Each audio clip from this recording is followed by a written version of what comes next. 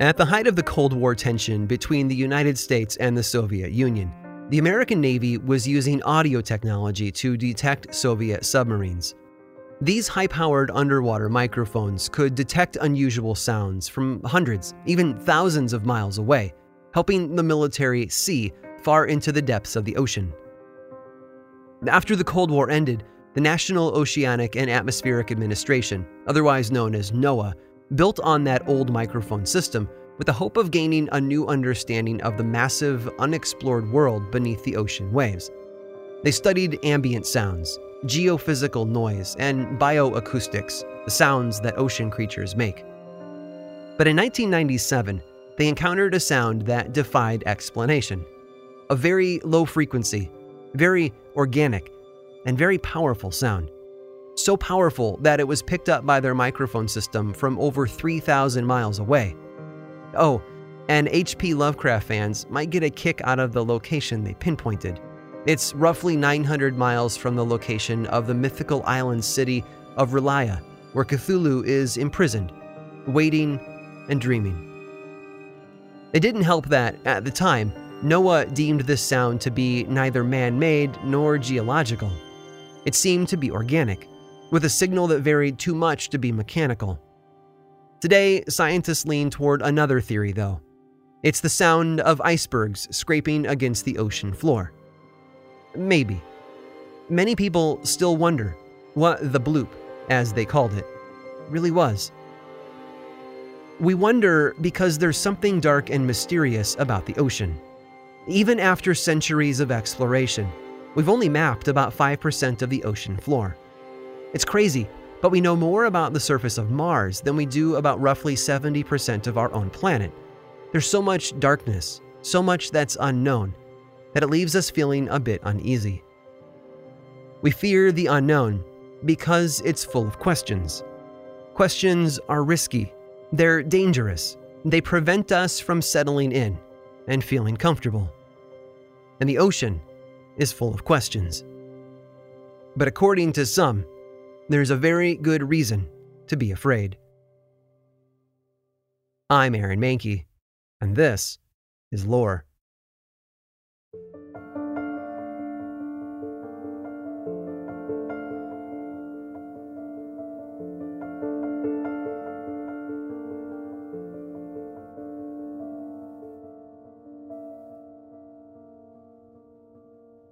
One of the endearing features of many early European maps is the inclusion of tiny little sketches sprinkled throughout the ocean. Sketches of beastly green heads protruding from the waves, or long lashing tails reaching out for a nearby vessel. You won't find them on navigational maps from the time, but they were a common feature of the decorative maps that were created for aristocratic homes. They were, above all, entertainment. But there were enough stories told by reputable people to give these decorative maps a bit of credibility. One example would be the map drawn around 1530 by Olaus Magnus. He was the Catholic Archbishop of Sweden, along with being a well-respected historian in his day. So when his map of Norway showed the waters off the coast to be literally packed with sea monsters, people believed him. In fact, when Conrad Gessner published Volume 4 of his Historia Animalium in 1558, sort of a collection of all known sea creatures, he included a number of sketches from Magnus's map, because to him and a lot of other people, they were real. It's not entirely their fault, though. Humans have been telling stories of the mysterious creatures of the ocean for a very long time. Almost 24 centuries ago, Aristotle wrote about a creature that he called the Deuthos, a gigantic, monstrous squid. Centuries later, right in Magnus's backyard, the Norwegians who lived and traveled through the waters around Norway and Greenland spoke of the Kraken. It's a name based on the Norwegian word kraka, which means an unhealthy animal, or a creature that's unnaturally twisted. It's a meaning that fits perfectly with the notion of a mysterious sea monster. And so for a long while, if it was mysterious and dangerous and beneath the waves, it was a kraken. A lot of these old stories can be explained away with an understanding of just how little people really knew about the ocean in the 14th century. When a sailor landed on an island, and found the decomposing corpse of a giant oarfish on the sand, he didn't say, "Hey, it's an oarfish." No, he framed the unusual sight through the lens of folklore. It was big and serpent-like, so naturally it was a sea serpent, or a hydra, or a kraken. You get the idea. Of course, modern science has given us a better understanding of the ocean. We know more than Olaus Magnus ever did. We know that the giant squid is a very real, very large creature, although it's taken us a very long time to prove that. In fact, it wasn't photographed live in the water until 2004, and took another 2 years before it was ever filmed. And the kraken isn't the only ancient sea creature to be debunked by science. In 1492, while Columbus sailed the ocean blue, he reported sighting something unusual in the waters off the coast of the Dominican Republic. On January 9th of 1493, he claimed to have spotted 3 mermaids. "They are not," he wrote, "as beautiful as they are painted, since in some ways they have a face like a man." Folklore has always portrayed mermaids as part woman, part fish. For thousands of years, humans have been obsessed with the idea of human-fish hybrid creatures. The Babylonians, the Assyrians, and the ancient Greeks all told stories about them, as did cultures from Africa, China, India, and Europe. History, if you'll pardon the pun, is swimming with mermaids. And sailors tried to avoid them. They were viewed by some as bad omens, signs that tragedy was about to strike. And for sailors who were notoriously superstitious, that meant mermaids should be avoided at all costs. But the mermaids that Christopher Columbus sighted in 1493 were more than likely nothing more than a group of manatees, a large aquatic mammal that's fairly common near the coastlines of the Caribbean Sea and the Gulf of Mexico. They have fish-like tails, arm-like flippers, and, being mammals, pectoral mammary glands. From a distance and viewed through a few feet of water, they tick all the boxes. But not everything can be explained away so easily. Sometimes the stories are simply too numerous, too detailed, and too documented to be brushed aside. Some stories hold on tight long after others have caved in under scientific scrutiny. And no tale from the sea, at least in America, has held on longer than one that began in New England nearly 400 years ago. If it's true, it's more than intriguing. It's downright chilling.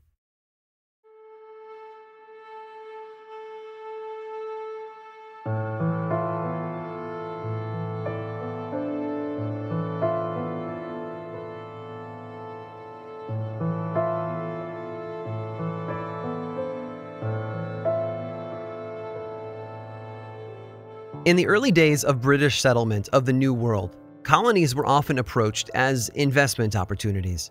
Financial supporters in England would front the money to hire colonists, buy supplies, and launch the mission. You might think of it on the same level as a privately funded human mission to Mars, except for the early colonists, there was profit to be made. Almost 400 years ago, in 1623, a private company was formed in Dorchester, England, with the goal of settling a profitable colony in North America.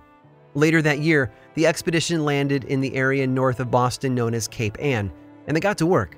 But life in this New England was tough, and within 2 years, their funding was pulled. 1628 brought new money and new settlers. Things were looking up. Within 2 years, progress there was successful enough to warrant sending more colonists. In the decade between 1630 and 1640, more than 10,000 brave souls weathered the Atlantic crossing to start a new life on the northern coast of modern-day Massachusetts. And more people means more observers, more eyes on this strange new land, full of indigenous people, strange animals, and unknown threats. Fear is a spark that's fanned by large crowds, and in the right setting, it can engulf a culture.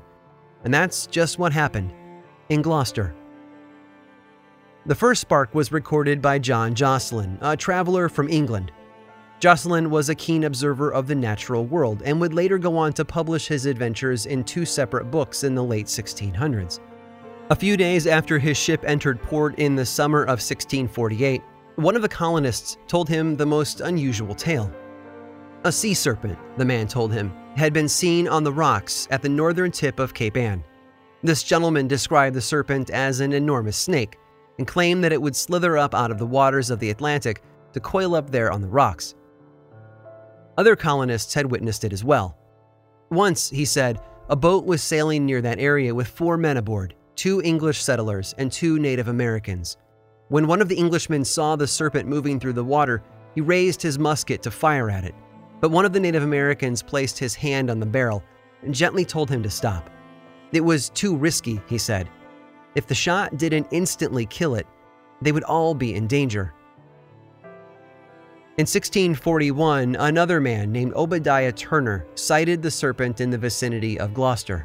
He described it as over 90 feet long, with black eyes set into a horse-shaped head, and said that his report could be backed up by a number of other settlers. And he wasn't the last either. For decades, rumors spread across the cold, harsh coastline, like a stiff ocean wind. That's how a lot of folklore works. There are a handful of experiences, and they give birth to a wider story. And story, as we know, spreads like water. It flows and seeps and has a way of reaching through barriers. Given enough time, story, like water, will leave its mark and transform a place. And Gloucester was certainly being transformed.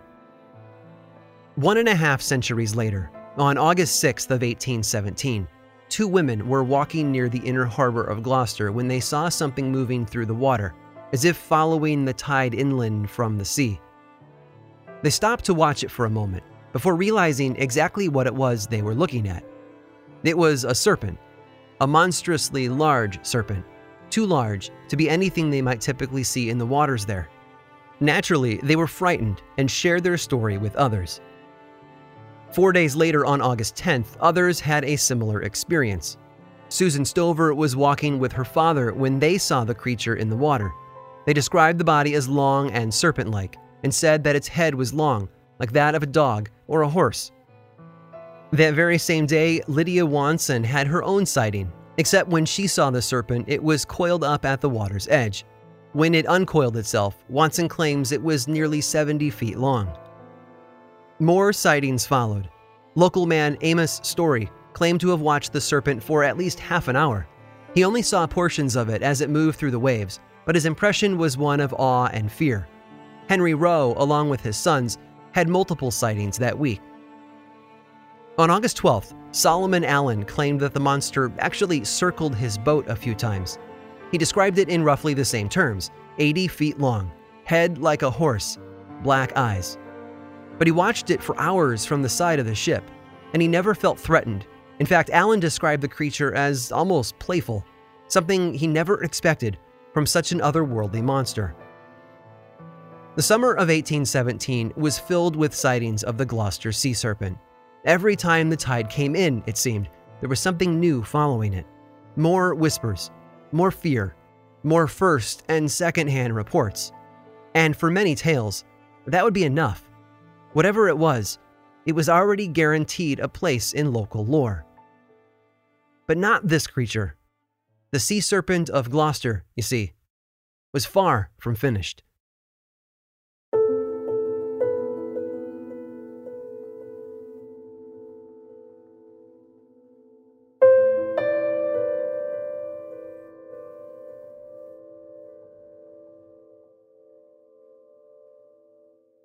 In the coming days, the culture in Gloucester would shift. For almost 200 years, the people of the region had whispered about the creature.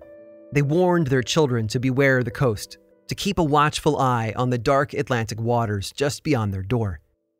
But as the sightings piled up at an alarming rate, people were beginning to wonder if something else should be done. More than just talk, more than just fear. Maybe they needed to take action. Perhaps, some suggested, they should hunt it down. It's a very human reaction. When we fail to understand something, we tend to attack it. If it's an unknown, it could be a threat. At least that's our gut reaction in these moments. I'm not saying it's a good reaction, just the natural one. So the people of Gloucester can't be blamed for acting out of character. They were, after all, afraid for their safety. The tipping point seems to have been on August 14th. It holds the record for the largest number of sea serpent sightings in a single day. not just in Gloucester, but in all of history. 17, in fact. 17 sightings. 17 individual descriptions from independent reports. And when that many people have that many frightful experiences, well, it has a tendency to push a society over the edge. That's when Matthew Gaffney decided to take matters into his own hands. He was the carpenter for a local fishing vessel, but on August 14th of 1817, he didn't go out with his crewmates. Instead, he stayed behind and took his own boat into the waters just south of Gloucester Harbor. And he didn't go alone either. His brother joined him, as did one of their friends.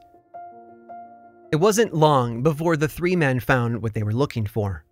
Off in the distance, they could see it. The dark, undulating shape of the sea monster slipping in and out of the water. So they guided their boat closer for a better look and, of course, a better shot.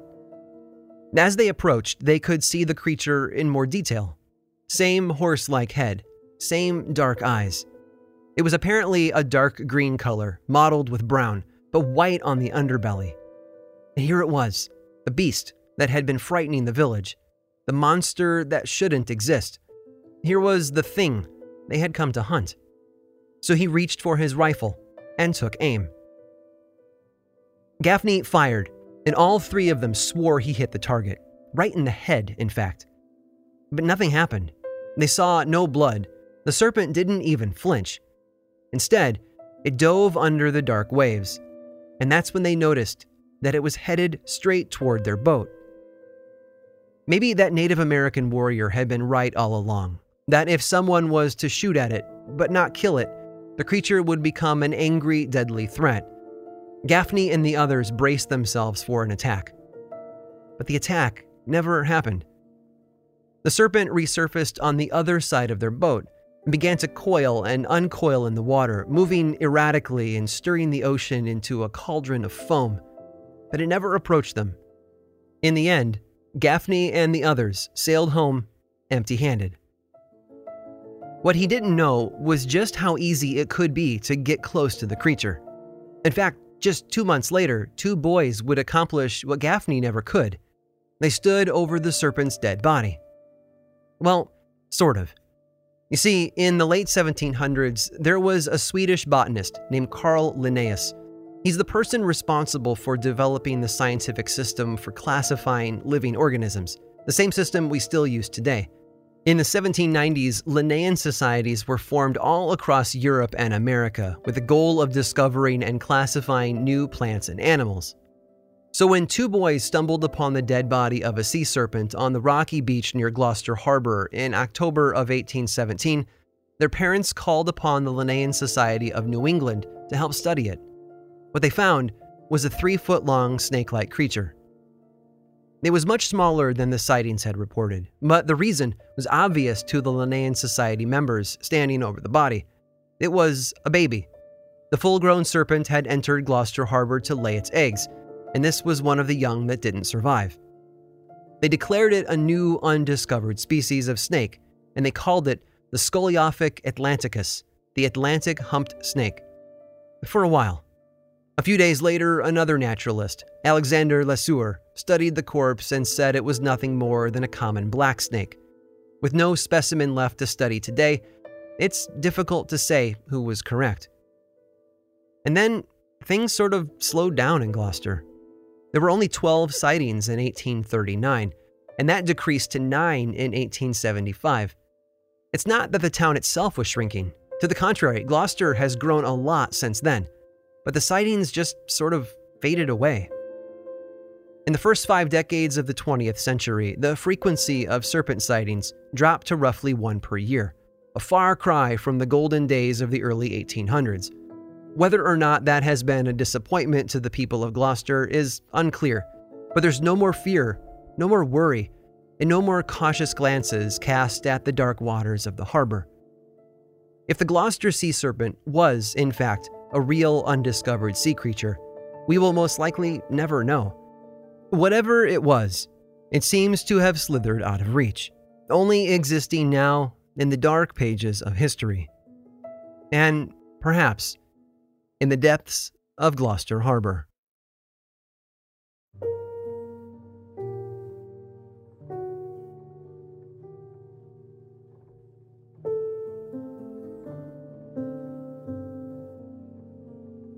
The ocean is deep and dark and full of mystery. That's the sort of space that invites fear and stories and superstition. For centuries, sailors have been considered some of the most superstitious people in the world. Their culture is full of bad omens, good omens, mythical creatures, and unique rituals. It's most likely a side effect of their risky profession. On the open seas, your life hangs in the balance every moment of the day. An unexpected storm, a hidden reef, a concealing fog. Anything can sneak up on a vessel and pull it down into the depths of those cold black waters. So it's no wonder that sailors have feared something darker, something more deadly than just the waves. Whether it's been the tentacles of the kraken, the call of the siren, or the endless coils of the sea serpent, the ocean's mythology is home to a dangerous aquatic menagerie. Thankfully, science has pulled the veil back on a number of these tales. Sometimes, as in the case of mermaids, there really is nothing to fear. Other times, the tentacles are just as long as we might have imagined, but far less deadly. But there's so much about the ocean we still don't know. In many ways, it's the final, undiscovered country. Beneath the waters off the coast of Gloucester, there's a shelf in the ocean floor. It's like a plateau that skirts the mainland, where the water is shallower, maybe 200 or so feet deep. Further out to sea, it drops to over 3,000 feet, which makes the waters of the shelf a sort of world of its own. And that shelf extends all the way up the east coast of North America, and it was there, in the waters of Fortune Bay on the southern side of Newfoundland, that something odd happened in May of 1997. Two fishermen from Little Bay East were in their boat when they saw something large in the water. At first, they assumed it was a collection of garbage bags, floating free after having fallen from another ship, so they guided their own boat over to retrieve them. When they got there, they quickly realized that the shapes weren't garbage bags. They were the humps of a long-necked creature. The skin color was lighter than the Gloucester serpent, sort of a medium gray, but the rest of the description sounds eerily familiar. 40 or so feet long, large, dark eyes, and a head that both men described as horse-like. As they approached, the creature lifted its head above the water and looked at them. For a moment, no one moved. No one made a sound, the men or the creature. And then, without warning, it quietly slipped back into the water and disappeared beneath the waves. Our fear of the sea always seems to float just beneath the surface. And if the stories are true, it's not alone.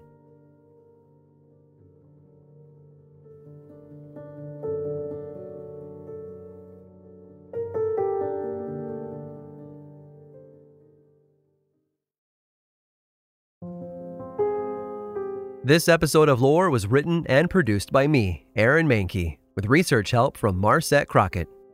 Lore is much more than a podcast. There's a book series in bookstores around the country and online, and the second season of the Amazon Prime television show was recently released. Check them both out if you want more lore in your life.